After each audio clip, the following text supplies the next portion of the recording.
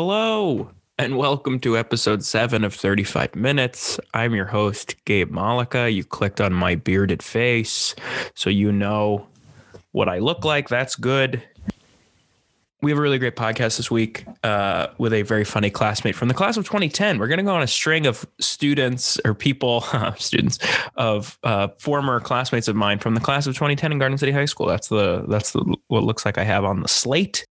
The run upcoming is a lot of 2010ers. So I'm looking forward to that because, you know, I keep in touch with a few people and then everyone else I sort of see on the periphery, and I'm enjoying catching up with people. And I hope you are too. So this week, it's Jenny Klepka already because you clicked on her name too.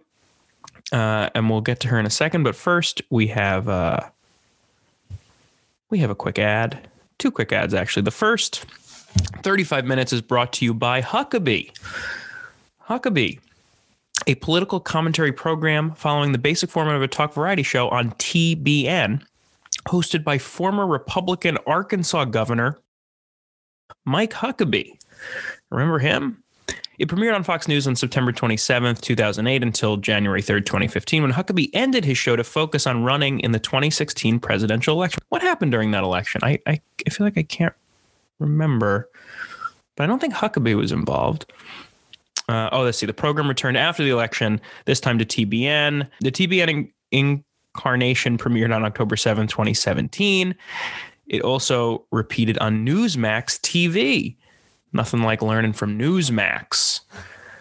It's the maximum news of everything I disagree with. And also, 35 Minutes is brought to you by Tummy Time Technologies, a soon-to-be interactive app designed for the buffest babies. Tummy Time Technologies. It's never too late or too early for gains. So thank you, too, for sending those ads in. I appreciate it. We're going to do ads every week here on 35 Minutes. But this week we have Jenny Klepka. Jenny is a comedian, a writer, a hilarious person on and off the stage. We linked up post-college, going to improv classes at the Upright Citizens Brigade Theater, the UCB, where you take classes and try to get on a team. We talk about that. We talk about the Pit and the Magnet a little bit too, which are also stages and improv schools and places where you can see improv shows for long form improv comedy and sketch. And we talk about stand-up too, which excited me that Jenny has her eyes set on that too, which I love. It's a great episode. Jenny's hilarious and kind and really thoughtful. I really appreciated the thought and care and grace that she had in the chat, and I'm not surprised by it, but it did delight me. So here we go, everybody. Enjoy the very funny and charming class of 2010 member, Jenny Klepka, everybody. Here she is. Hey. Hi, Jenny. How's it going? Good. How are you doing? I'm fine. It's nice to see you. Are you in Brooklyn? I am. Yes, I'm in my apartment. Oh, hell yeah. Did you boot everyone out? You were like, I have a podcast today. No, my boyfriend is just off screen playing video games with his headphones on. So. I love Michael. Tell Michael hello. Oh, yeah.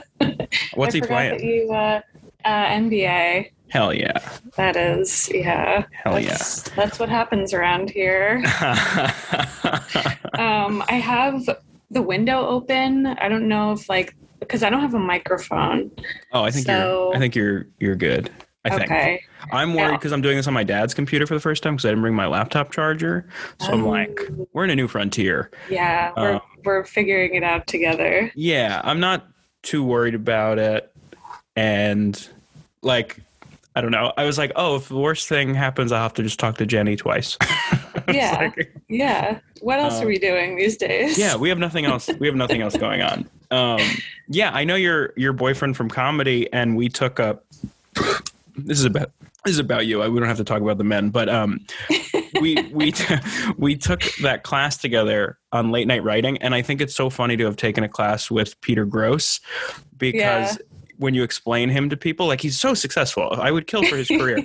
But they're like, you have to be like, so, like those old Sonic commercials with the two guys, like not the one with all the jokes, like the straight man, like he taught my class. The other guy. Yeah, exactly. And I think he's great, but that's how you'll probably know him. Or it's like, the President Show. And they're like, the President Show? Yeah, the viewership could fit in UCB East. No one has ever. Yeah, exactly. It's such a strange thing, right? Like we know these characters so well, just like people in comedy. But if you would trying to explain it to like your mom is like a certain version of hell for sure. Yeah. Or like, I just thought about like being home and seeing a commercial and being like, oh, there's Lewis. Yeah. Oh yeah, Lewis. Yeah. Someone like unscrewing a light bulb like in a random AutoZone commercial or something. You just shout the class you had with them. Yes. We're like 201 UCB. Sketch 101. Sketch 101. Okay, yeah. Why don't we go back and talk about this, because we both do comedy in New York, and we both do it in different flavors. Yes. With overlap, with like a hearty amount of overlap. But you're like, from what I understand, like you love like improv and sketch, and like that's where like you're concentrating a lot of your time. Am I right in saying that? Yeah, totally. Is this how we started also? Oh yeah, this is like the Pete Holmes part of it. Yeah. No, you would be correct in saying that. I dabble in that trifecta where it's like at any point, pre-pandemic, of course, because nothing's happening right now, but I would be doing improv, sketch, stand-up, like at least 2 out of the 3, but very sporadically. Yeah. Because when we sort of like linked up post-college, it was one of those like, hey, we're both doing this like crazy thing. And remember we went to jams together? Yes. This is a lifetime ago, but only like 4 years ago or something, but it seems like forever. It's wild. Yeah, we were in our mid-20s then. We weren't jaded yet. Yeah, seriously. So like what I remember, like I was taking improv at UCB, just like a couple classes, and like the way it works, right, is you take classes and then hopefully you meet people who want to make comedy with you, and you make the next Broad City or whatever. Yep. Basically post-college college. Yeah. And like it was insanely expensive, but also relatively like for college. Yep. This is true. But also like insanely expensive, like shouldn't have been that expensive. But like a jam, we would just like go to these like random spaces, and you would just do improv with like 50-year-old men who were condescending. Yes. Oh, yes. It's all coming back. I do remember going to a pit jam with you. Mm-hmm. And I think maybe that's the same condescending man I have in my head. But what a weird time that was. Those jams felt like you'd like black out and the jam was over. Like it was just a whirlwind. It was fun, but then it was also strange and awkward. You're just like trying to find your people. Yeah, totally. And like when we could link up, it was like, we got a cup of coffee. We're like in New York City. We're in Chelsea. We're like doing the thing. Oh, yeah. I think I remember meeting you outside of the pit, and you were like eating a sandwich, or you had just gotten soup or something. And I was like, that's classic Gabe. That's the Gabe I remember. But like literally no basis for that. No, it's just totally like, fine. Man, Gabe's a great guy.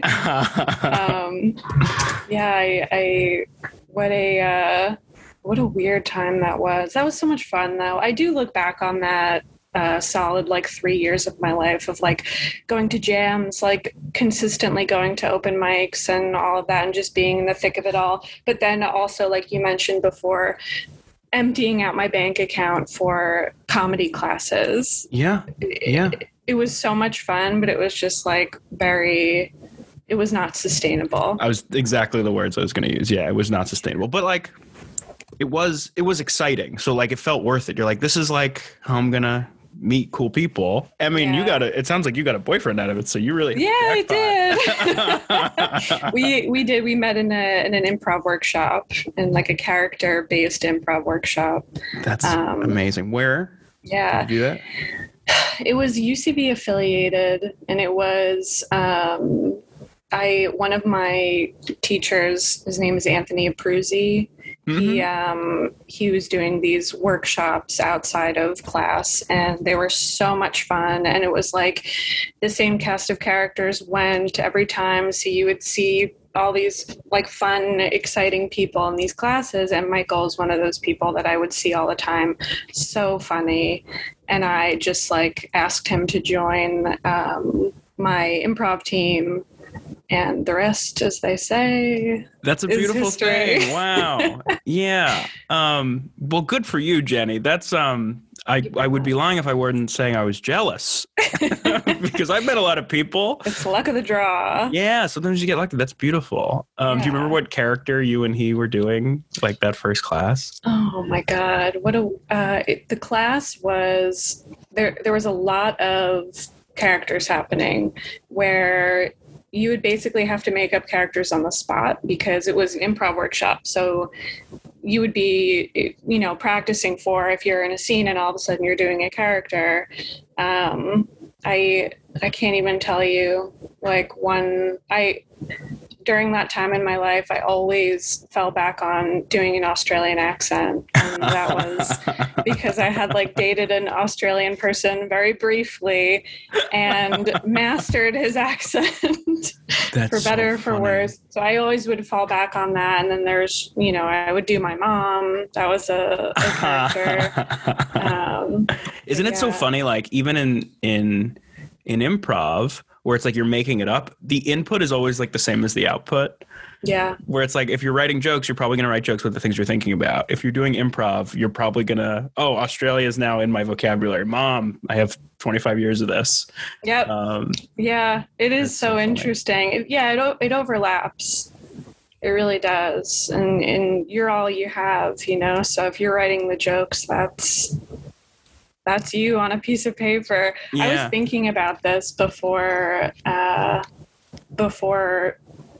this podcast, and I was just thinking about how, because obviously over the past year I have not been doing any comedy. I'm, front-facing videos are what people have been doing, and it's just not my thing, and that's okay. But I'm, over the past year, I've been thinking about it a lot, and I feel like consistency is such a big part of anything. And you do stand-up, a lot of stand-up, and so I've always had a relationship with stand-up where it's the only person that's keeping me motivated and held accountable is me. And so because of that, it's very hard to keep it going, keep the ball rolling. Yeah. No, I mean, I'm struggling with that too.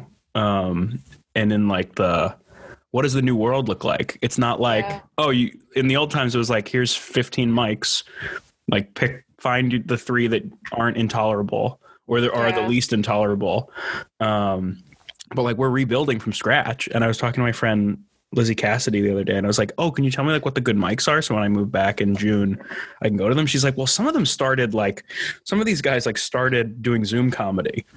Yeah. I haven't performed in front of people yet. And I was just absolutely not. And I don't want to be in college, we referred to it as I remember my first beer guy who's I'm a junior, you guys are freshmen, look at your lanyard. And we always took the approach of you should be empathetic because 20 months ago you were the guy with the lanyard. So don't be a jerk, have a little empathy. Yeah. It's a cycle. Yeah. And it's because it's so fun and easy to be freshman, whatever. Yeah.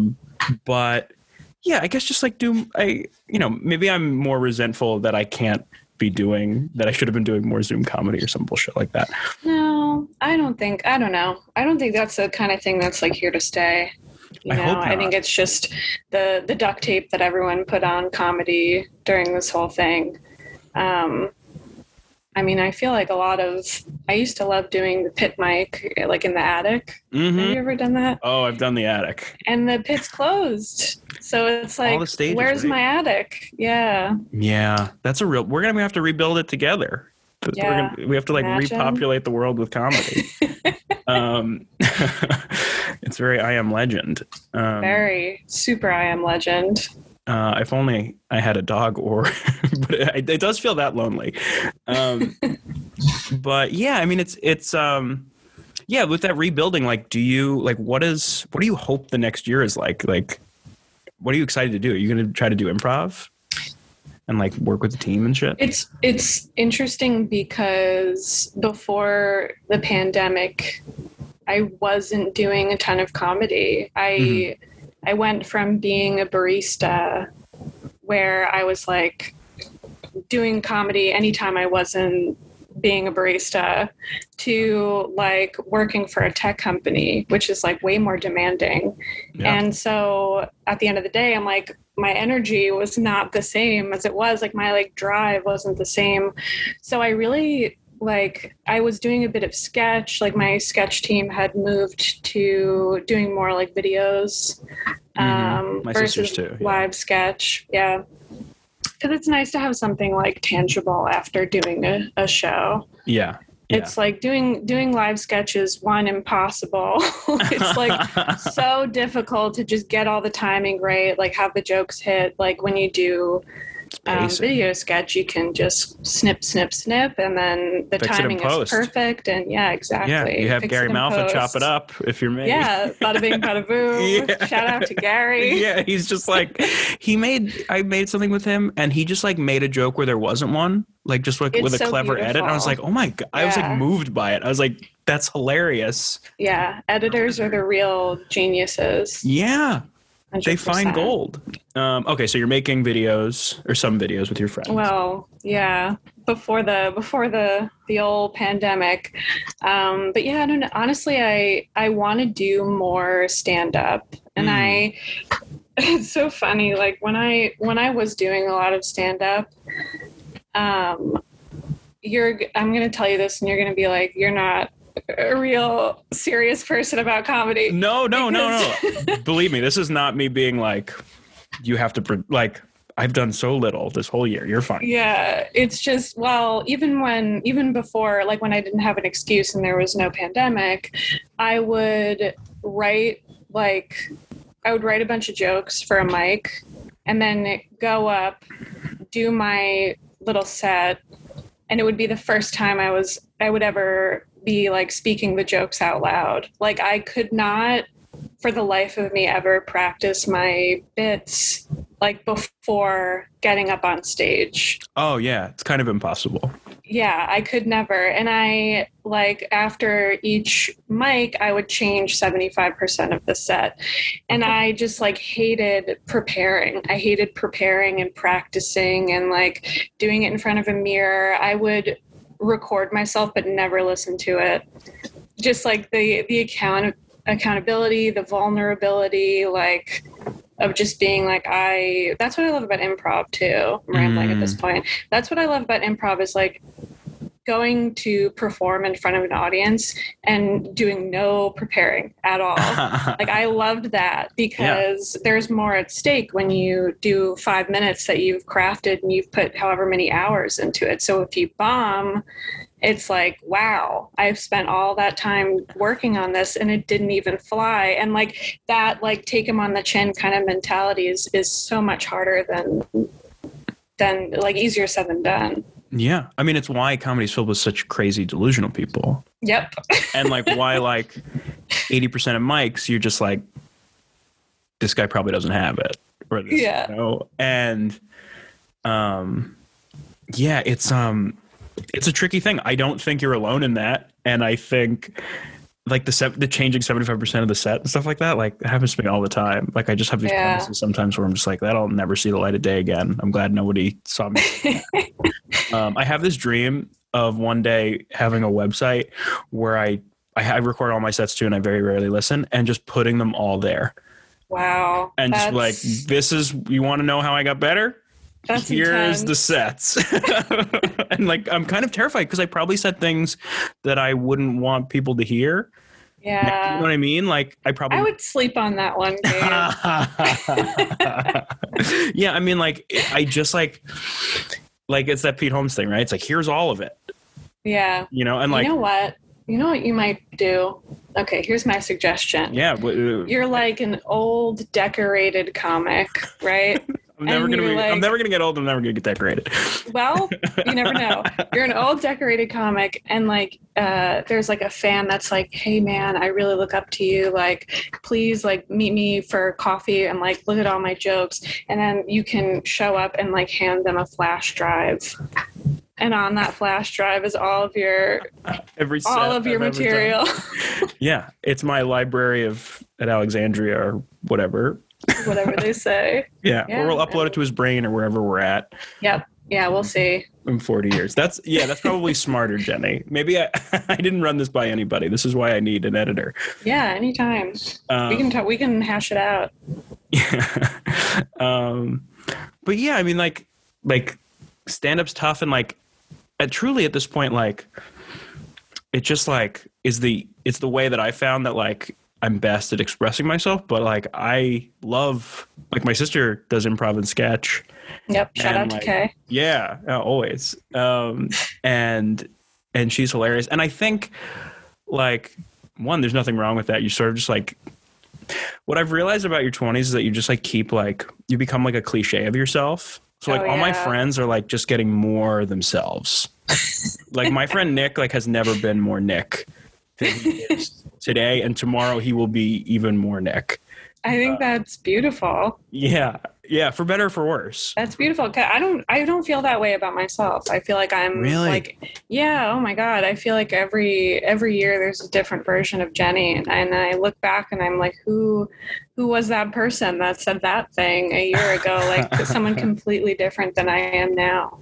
Whoa. But maybe that's just like a living inside your head kind of thing. I don't know. Sure. Yeah. Like, interesting. Okay. So how was your pandemic? Because mine was sad, and I like moved home, and I just, and at first out of necessity, and then like out of like, what am I going to move back for? Yeah. But now I finally am. So like, there's like a little bit of a light, but like, how was your pandemic? I mean, you were with your boyfriend in Brooklyn. Like, what was that like? Yeah. Also, we can edit that out when I laughed harder than I should have when you said your pandemic was sad. So sorry. No, Jenny, we only edit out things that I say that I regret. Let me tell you how this works. Edit.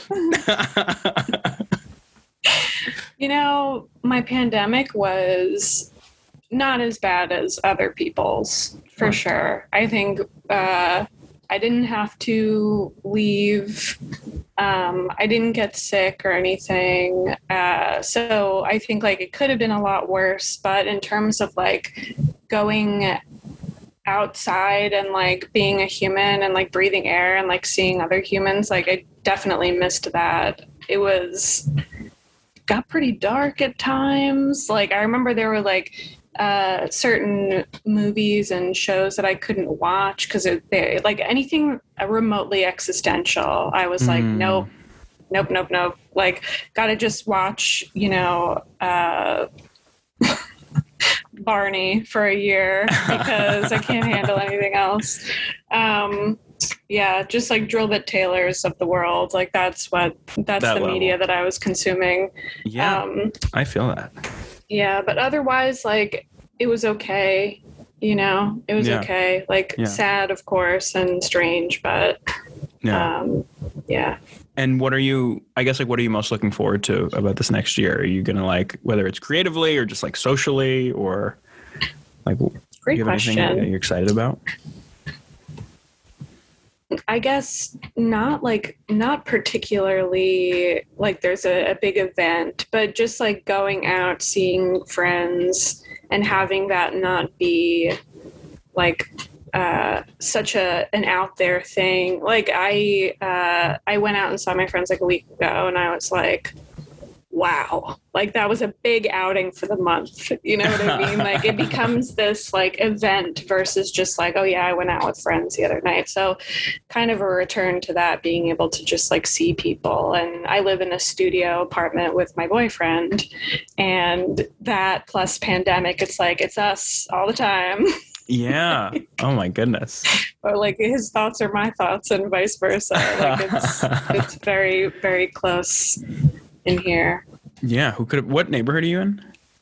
Downtown Brooklyn. Oh yeah. Okay, cool. I'm there ever so often. Maybe I'll come We'll get coffee or something. Yeah, come say hi. It's nice down here. Yeah, I like it. Okay, Jenny. Well, there's a couple things I want to talk about. One is that, like, I think you're so funny, and like I love watching you do improv and like sketch, and like I just like scrolled through your Instagram today and just like lolled a lot.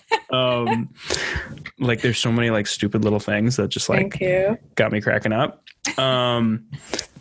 But maybe this podcast has turned into like a high school thing. And like, I think my reluctance to do it at this point is like funny, where I'm just like, I didn't mean to, cause like I might not have gone to the 10-year reunion. Like, I'm not that guy. I'm not the guy who's like, hey, everybody's here. But what I want this podcast to feel like is like, we're at the 10-year reunion and somehow you're just like behind Leo's, it's 4 a.m. and you're just with someone random and you're just like, start talking. And I'm like, Jenny, like, what was the year like or whatever?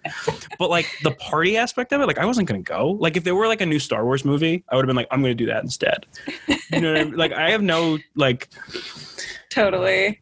No, I feel the same way. I feel like once I start thinking about like who I was actually friends with, I'm like, oh, those people, like they would be there. Like, that's great. They're good people. Yes. But I love that. So this is in lieu of that 10-year reunion that we didn't get. Yeah, a little bit in a way that like, again, like not my intention, but just like what people are responding to and like what I'm kind of responding to too, where it's just like setting an hour aside a week to just like have a conversation, and Zoom feels more natural than it's ever felt, where I'm just like, oh yeah, like we're in the same room.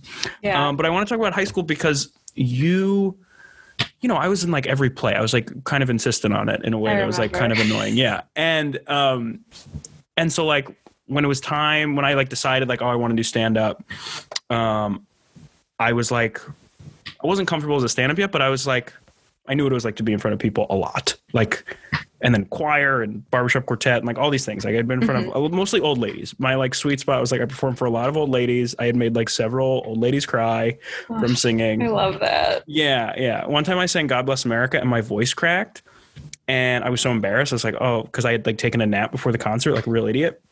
And then this person came up to me and was like, it was so moving that you got emotional during God Bless America.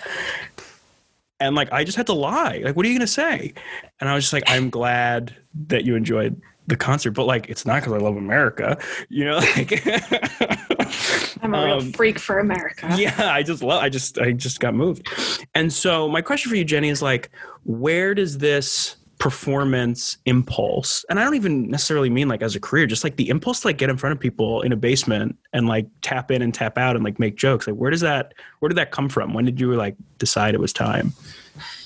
What a great thing for me to think about. You know, it's weird because it was never really on my radar growing up. Like I was kind of on the periphery of all the plays and things like that. Like in the play where you are Conrad Birdie, I am reporter number 2. So it wasn't really like I knew that people that like to be on a stage were like my people, but I wasn't necessarily like, and I am the star. You know, I think I just love comedy in general, and I love being goofy. And I think growing up, like my family was like, we always watched like Chris Farley movies and things together. Like we always like to quote movies and just like laugh. Yeah. And I think that that's probably the seeds that were planted for wanting to do comedy and to make people laugh. Yeah. Remember when movies, because we didn't have short form TikToks to send each other. And so like there was a real monoculture, right? Like if you knew the Tommy Boy lines, like bees, they're everywhere. Like you were halfway there. Yeah. What were the movies you guys loved, like in particular? So Tommy Boy was huge. We loved Tommy Boy. Dumb and Dumber, of course, was a big one. Any kind of Chris Farley suite or Jim Carrey suite, we were very into. And then just random ones, like Rat Race is popping up in my head. Like God. Any dumb I love comedy that movie. Like that. Like Rat Race is so good. AJ and I the other night were like, we need to reboot Rat Race. Like, who's our 12 people in Rat Race. I love that movie. Mr. Donald Sinclair is like the so good. John Cleese. Oh, John Cleese is the greatest. I was in Edinburgh after college, and I was very lonely. And I've mentioned this on the podcast because like my best friend, my girlfriend fell in love, and like the students are 18 and all the teachers are in their 30s, so I have nobody to hang out with. Ended up making one friend who became a stripper. But not at the time. At the time, she worked at the school. Anyway, so one day I'm sitting in a Starbucks alone, just like it's like a Friday night, nobody to hang out with, no plans, just like fiddling away in my notebooks. And I look up. You're not about to tell me that John Cleese walks in. Almost better. Okay. Which is that I look up and there's a poster for John Cleese, and it's all these tour dates. And I go, oh, it would be nice to see John Cleese speak. And I look at the thing and I'm like, oh, Edinburgh. And I'm like, oh, like that's today. And then I'm like, oh, it's in 30 minutes. And then they're like, the location. So I pull it up on my white iPhone 4 and I swear, I'm like, oh, it's a 2-minute walk. And so I just walk over, buy a book, and got to see like John Cleese speak. And it like was one of those like serendipitous nights. And I asked him a question about the Muppets, because he's in my favorite Muppet movie, which is The Great Muppet Caper.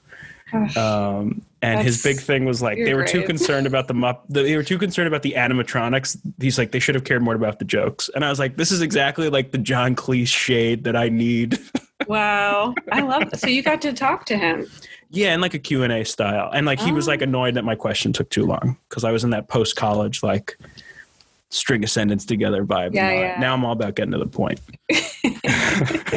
I love that. Those are the best nights, the best days where you do something spontaneous and like one thing leads to the better thing, leads to the best thing. Mm-hmm. Mm-hmm. And if you're just like, yeah, you got to be open to stuff. That's like the magic of New York, right? Like, because in Edinburgh that happens a little bit, but in New York, there's always John Cleese is always speaking like a block away. If you just like know where to look. If you know where to look. Yeah.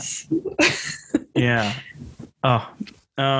Okay. So you loved that stuff, but a lot of people love that stuff. So when does I got to get on stage, I got to take a class start to come in for you? You know, I moved down to Brooklyn to just kind of like go somewhere. Like I was living in Albany after college for a while, and I was like working at like this awful job after like right out of college, and then my car like was totaled. It's such a weird serendipitous like string of events that led me to move in to my apartment in Brooklyn in 2015.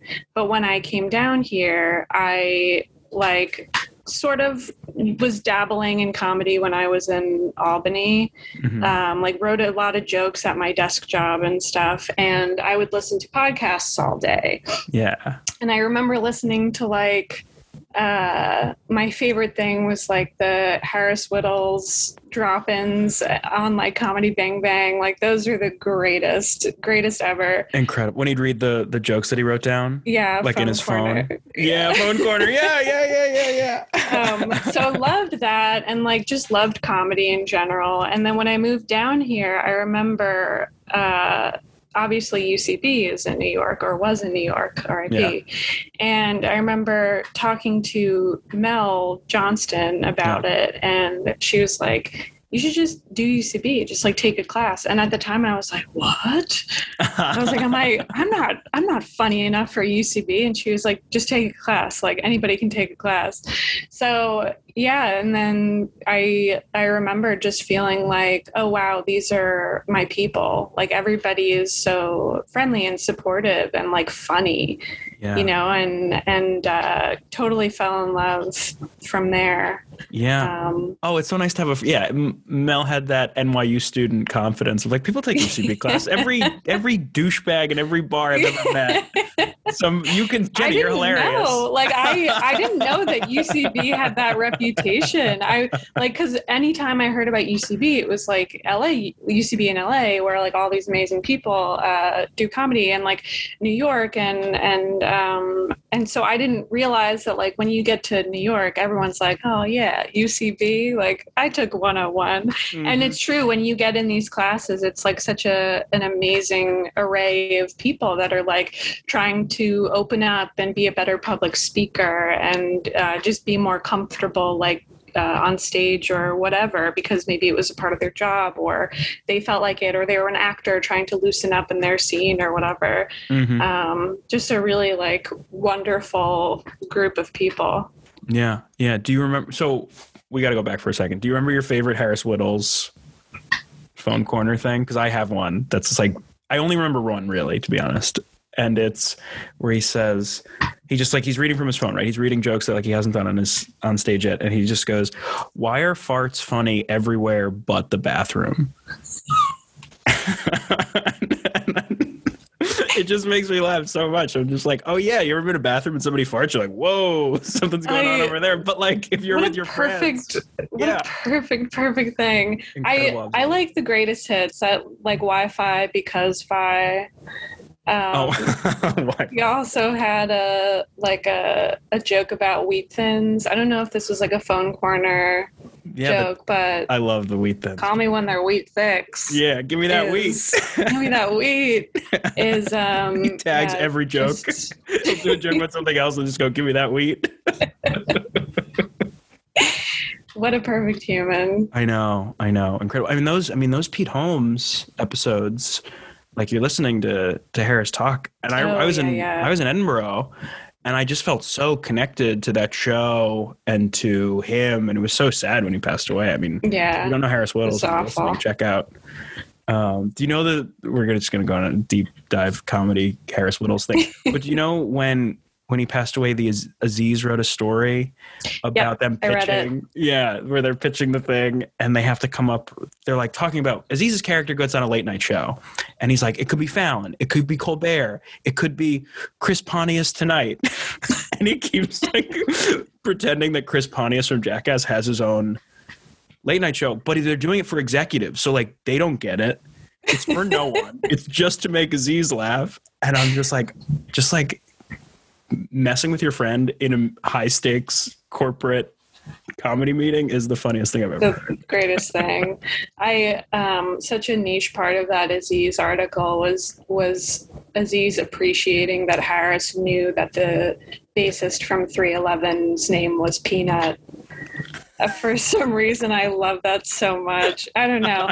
Harris being like a jam band guy, just I felt like I knew him. You know, like he's like everybody's friend. Yeah, he had that that sort of reputation. I mean, you hear him on a podcast. I mean, that's what's great about podcasts, right? It like feels like these. Like I know Pete Holmes. Like I feel like I really know him in a certain sense, right? It's like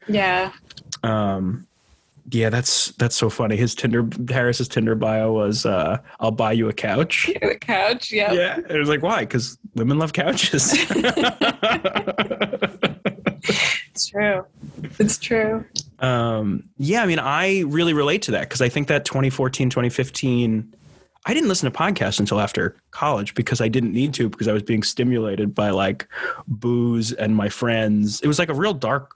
Like college, those 4 years, like culturally, I wasn't like, oh, I got to watch all the Oscar movies.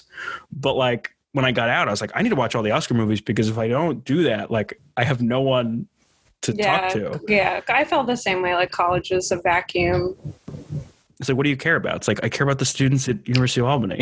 I didn't even care about my grades. I was just like, I like to like pull pranks and Did you pull pranks in college? Oh yeah, I pulled pranks. See, you're such an improv person.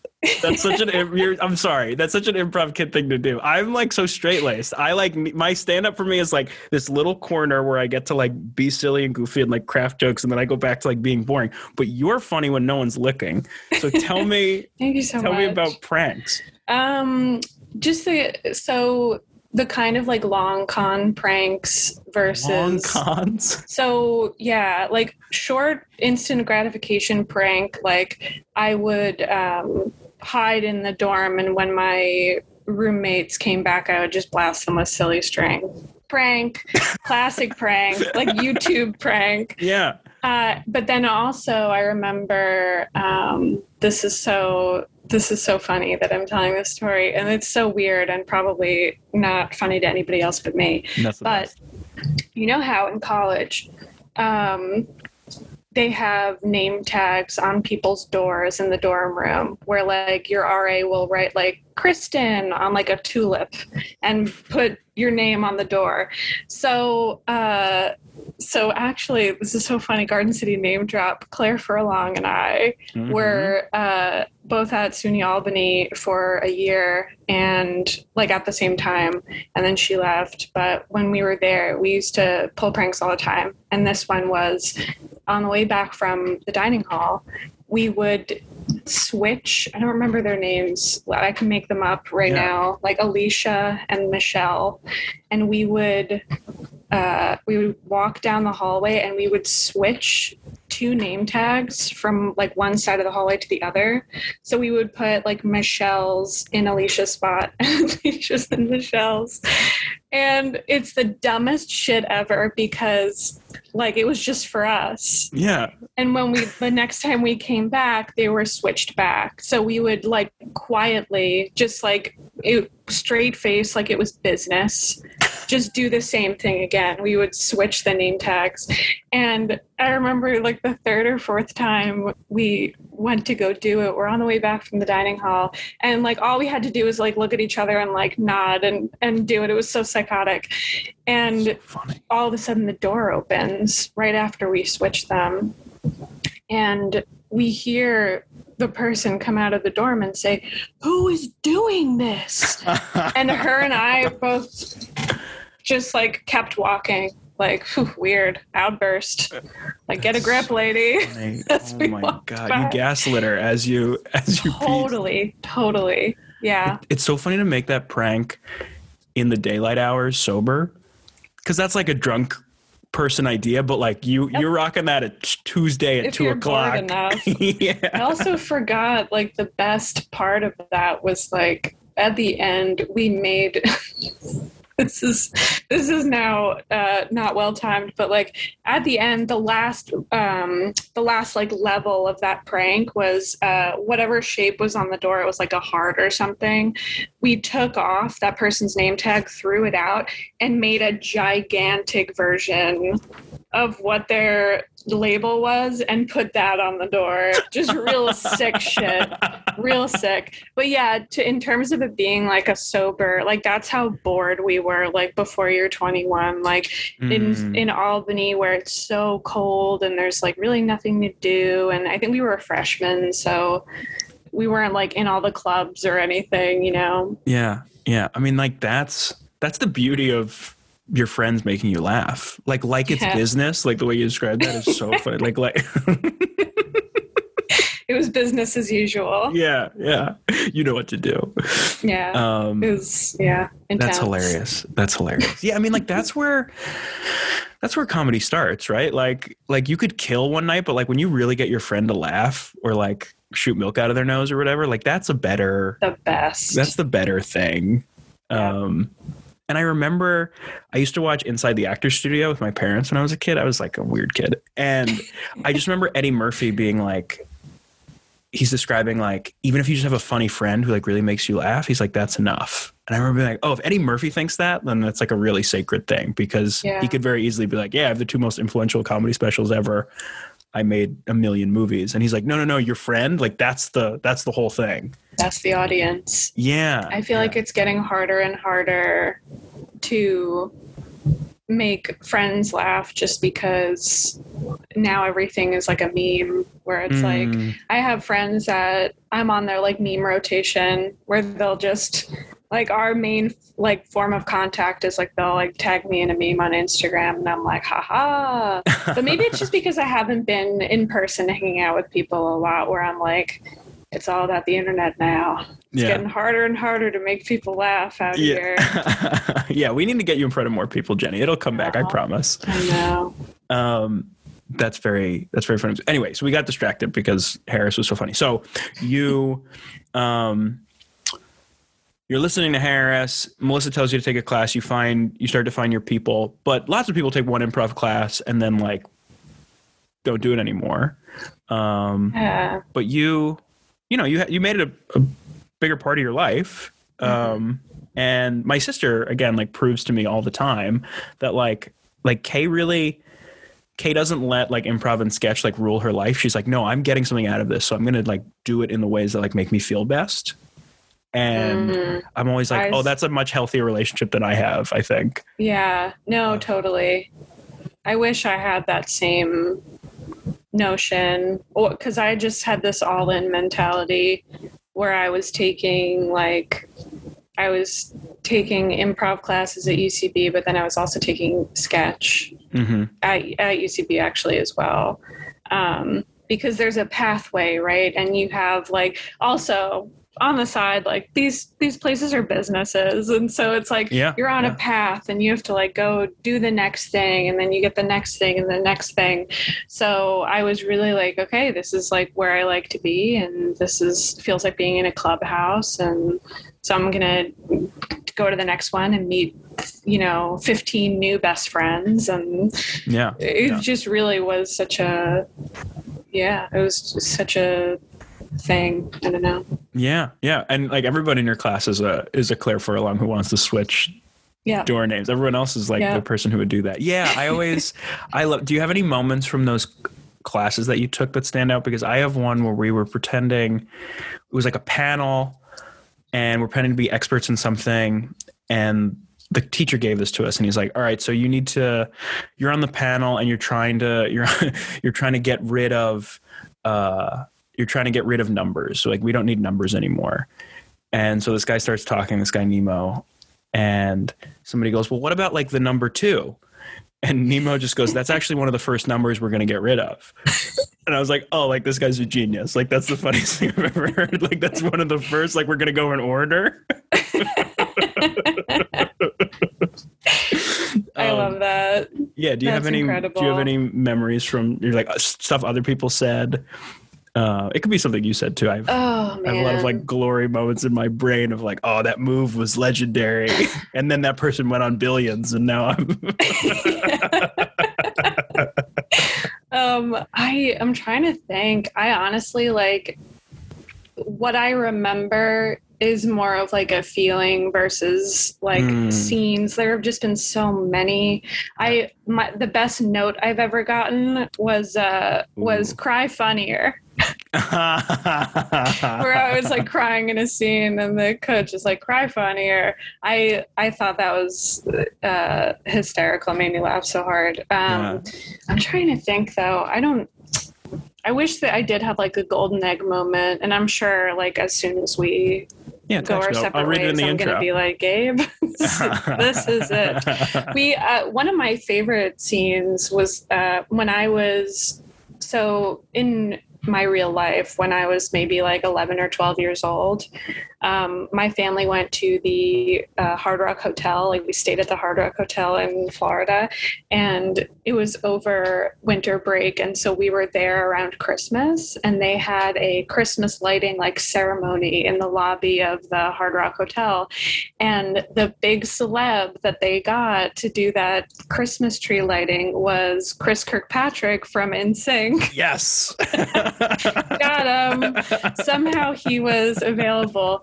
And I got his autograph, and I literally still have the photo of like me with like short spiky hair, like giving him like I think it was like my purse to sign the back of. And it was just so strange because he was the most random celebrity at the time. This was like NSYNC was like over at this point. But in the improv scene, I basically, because what you do is you draw from experience. If you're stepping out and you're initiating a scene, that's how the scene went. I was like, I kind of recreated that, like a celebrity is coming to this Christmas tree lighting event and it's Chris Kirkpatrick. That's so funny. Everybody's got to get ready. It was a lot of fun. Chris Kirkpatrick is here. Yeah. And the best thing is explaining like where the inspiration came from afterwards to the group of people who you've just made like do this sick little play of your memory. Yeah. It is. It's yeah, so it becomes fun. like your fever dream, like Yep. because it becomes this like new thing, right? Like the inspiration from your life becomes this other thing. Yep. It's so playful and fun, and suddenly like those things Yeah. matter. That's what I love about comedy, is that like your whole life now suddenly, or any type of art really. But like I'm not going to write a novel. But like that stuff matters, and it feels. I like living a life knowing that the things that happen to me like are useful and not just like really good or really really bad. Yeah, and then that way they don't have to like. It sounds grim, but they don't have to die. Those memories, you know what I mean? Like you're immortalizing them, and you're like kind of like bolstering their importance in the world when you convey them to other people. Yeah. Yeah, I love that for sure. It's such a satisfying thing. It's funny you say, what is his name? Chris Kirkpatrick? Chris Kirkpatrick. Yeah. Anthony DeVito is an amazing stand-up.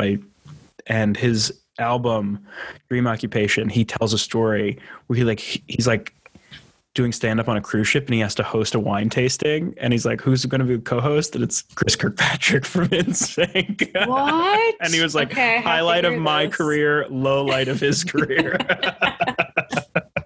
That's amazing. He honestly around. seems like a nice guy. I'm sure he's Seems so like a nice pleasant. guy. Yeah. Yeah. That reminds me of, remember a year ago when NSYNC released, they did like, remember like, oh, they're going to sing the songs on Zoom because we're all like stuck inside. Remember it was like novel to be inside? And they did. I don't Whatever, remember what was that thing? NSYNC pulling out the big guns. Or maybe it was Backstreet Boys. Ooh, yikes. I think I mixed up. Gabe. We're going to edit this out. There's no way I can allow this to be in. Okay. As someone who was a full person in 1997, I can't allow that confusion to happen. Did you see that documentary that came out about the guy that produced? Wait, hang on. It was like a documentary about like all the corruption that went down in the early years of NSYNC, and like they had a like manager that like stole so much money from them, and they were working for like pennies. Like they were doing all of this intense choreography and like working so hard, and they saw like a fraction of the money that was made. Oh my God. It was sad. Yeah. It's funny to think of like somebody, like when you think of exploited labor, like my first instinct is not like, think about Lance dancing Bass. really hard. Yeah. There's something kind of funny, especially because they're rich now, of like, yeah, they were making pennies on the dollar, and you just see them like sweating, like gesticulating. It's Yeah, like, this is the face of exploitation in America. Yeah, like love it or Lance leave Bass it. could barely frost his tips with what they were paying him.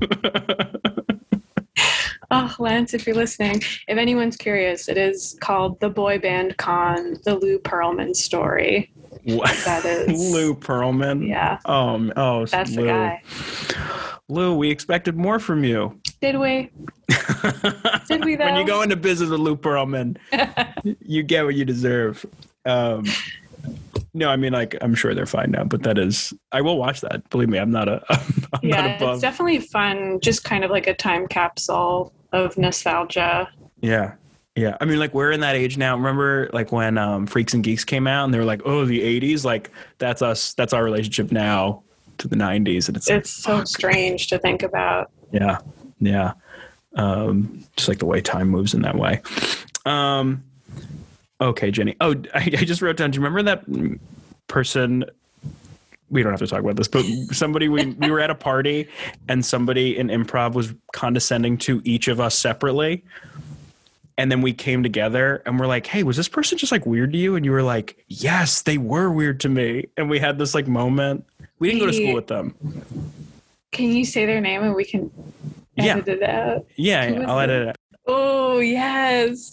Yeah. And, you know, I don't know. I think it's possibly like social anxiety because like everybody, I don't remember when or whose party or what it was, but like I think certain people handle their like social anxiety in certain ways. And that's way less petty than I was being. This person, I'm editing out you being a bigger person. Okay, we can't have this. I thought we were here to talk shit, Jenny, and you're like, oh well, people have emotional things. I mean, like, honestly, like everybody at one point in their life has been a total asshole, and I think like, yeah, I mean, we can shit on this person for being an asshole, but I don't know. Is it better to be condescended by the asshole or to be the asshole? It's better to be condescended. Ew. because what moved me about that moment was just like we were each other's gym looking at the camera. Where like we met up later and we were like yeah, I got to look in the camera for this. Like, yeah, like we're both. Where's the camera? For me, it's up here. I know. I just went like that when I went to look into the camera. I don't know what that was about. Yeah, I love that. Like having that moment where you're like, okay, am I nuts or is somebody this person being rude to me? The worst. Yeah. See, that's what I wanted from you, Jenny. No empathy. No, you had the right response. We all can learn and grow. Okay, so we wrap up shit with we'll fill in the blank. The first one is just my relationship to coffee is blank. Over. Did you quit? Yeah, you said coffee, right? Yeah. Yeah. So, I used to drink so much coffee because I was a barista. Yeah. And honestly, right now I'm not drinking coffee at all. I'm drinking tea. I like the odd London fog. But yeah, I think my body just kind of like metabolizes coffee differently, especially also because I'm working from home during the pandemic. Yeah. So I'm not like up and, walking around the office and walking in New York and going on the subway and being angry. Like I'm just kind of sitting around. So coffee has taken on like all of the caffeine has taken on kind of like the anxiety. Like, I'm like, is it coffee or is it anxiety? Like, did I drink too much caffeine or am I freaking out about life right now? I don't know. So yeah, I've been abstaining.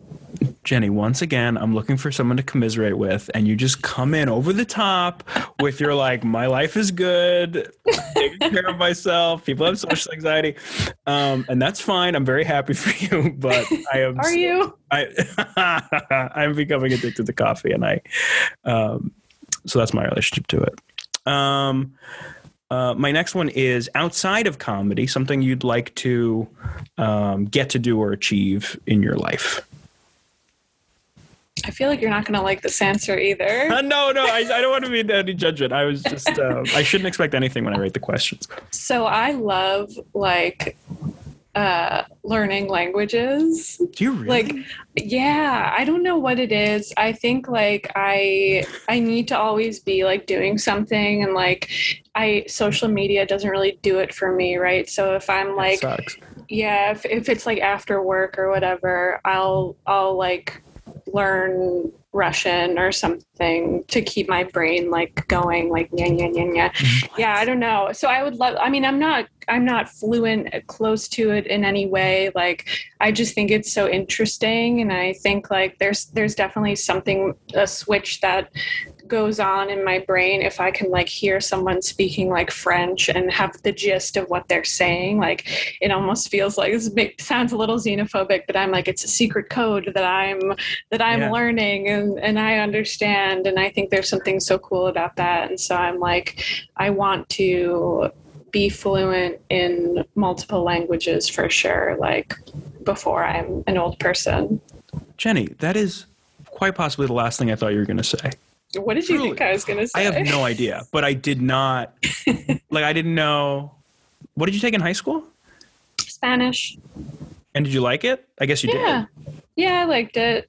It took Spanish, and then for a while I was like around a lot of Spanish speaking people, and so I definitely picked up like a ton of Spanish, like when I was barista. Yeah.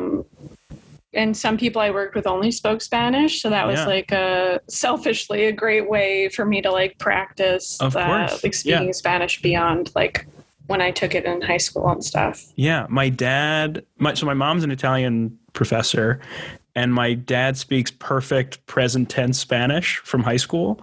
But he can't say anything in the past. Like, he just never learned. But like, he'll have I saw him give a speech once in Spanish. Wow. For, like, jockeys, because he just it was like half in English, half in Spanish. They brought in 10 jockeys, and they're like, Drew's going to talk to you about like how to spend your money, like what not to do, what to do, stuff like that. Wow. And so both my parents have ears for it, and I just like do not. Like I took German, and then I took 2 semesters of Italian after freshman year of college. One with my mom, actually. And German is interesting. Yeah, it's a German's weird one. Tough. There's little tangential, but over the pandemic, I watched this show. I watched 2 German shows that I loved. One of them is called Dark. Mm-hmm. It's on Netflix. It's like a subtitle show. And then another one is called Babylon Berlin. Have you heard of either of them? I've heard of Babylon Berlin. Yeah, so good. And then Dark is very. When I was talking earlier about feeling existential watching TV, Dark is definitely one of those where it's just about like time travel, and like it kind of follows that like classic like the protagonist of the story, like something bigger, like larger than life happens to them, and like suddenly their life is like full of meaning beyond what they thought it was. Very Harry Potter kind of thing. Mm-hmm. But it's very goofy and very like grim. So I recommend it if that sounds good to you. Yeah. But I think German is very cool. Yeah. I wish I had kept it up in my life when it comes up and like it becomes useful. Sometimes in improv, it would become useful. I would like, but then when I remember going to Italy and seeing they had signs that said "Tutti con Silvio," and I was like, oh, together with Berlusconi. It's political, like they're trying to like convert. And I was like, I felt so. It's such a good feeling. Powerful. You're right. Yeah, like, oh, I know what's going on. I can read the propaganda. Yeah, that's so interesting. What an interesting way to look at that. Like, it makes you feel secure. It's almost like having control over the situation that you're in. Yeah. Interesting. Yeah, I'm going to check out both those shows. Okay, 2 more questions. So I asked you something outside of comedy. Inside of comedy, what's something you'd like to accomplish? And I am very reticent of not tying this to like money or like I want to like write for a show, because it's just like a real crapshoot. Like I'm learning, and I'm just like, so like, what's something you want to make or be a part of that you think like would be satisfying?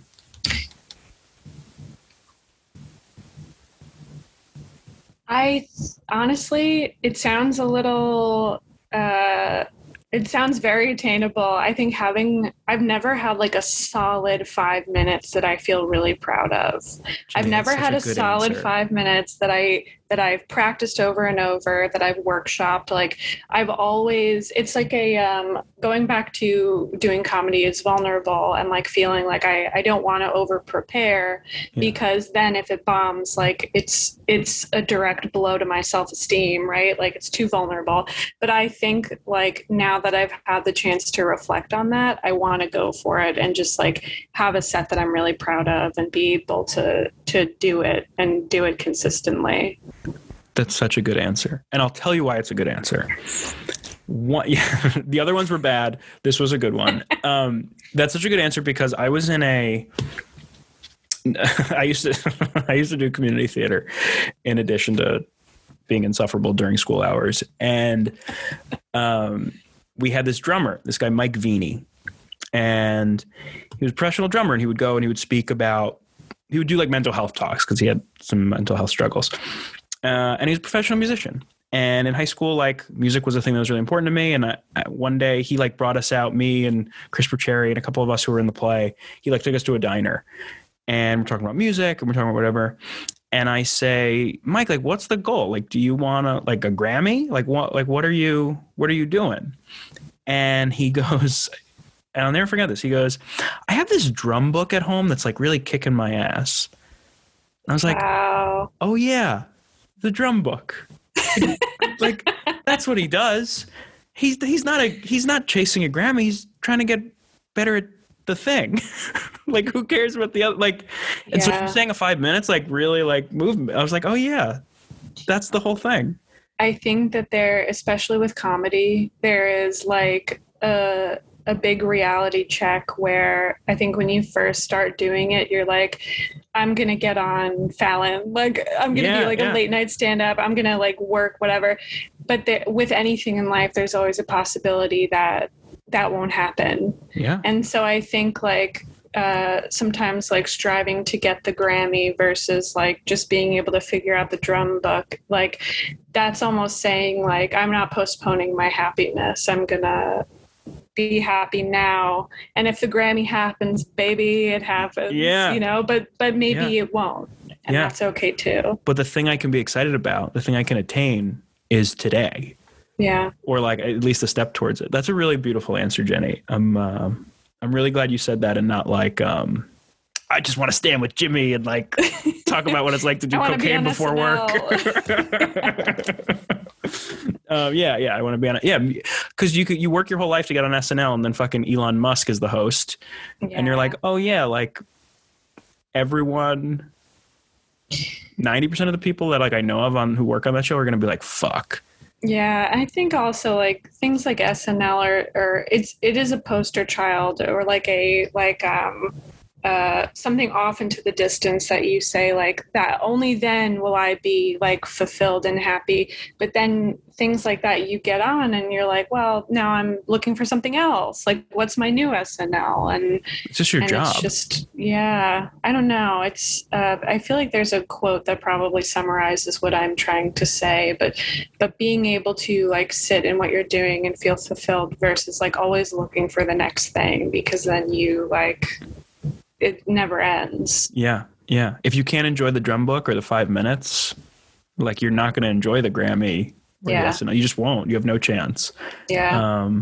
That's really well said, Jenny. I'm so glad. That's where we end up. And the last question, and this is an homage to a podcast that we both love and appreciate. And I want you to feel like you made it weird. So I'm going to ask you, what is the time you laugh the hardest? Oh, I love that.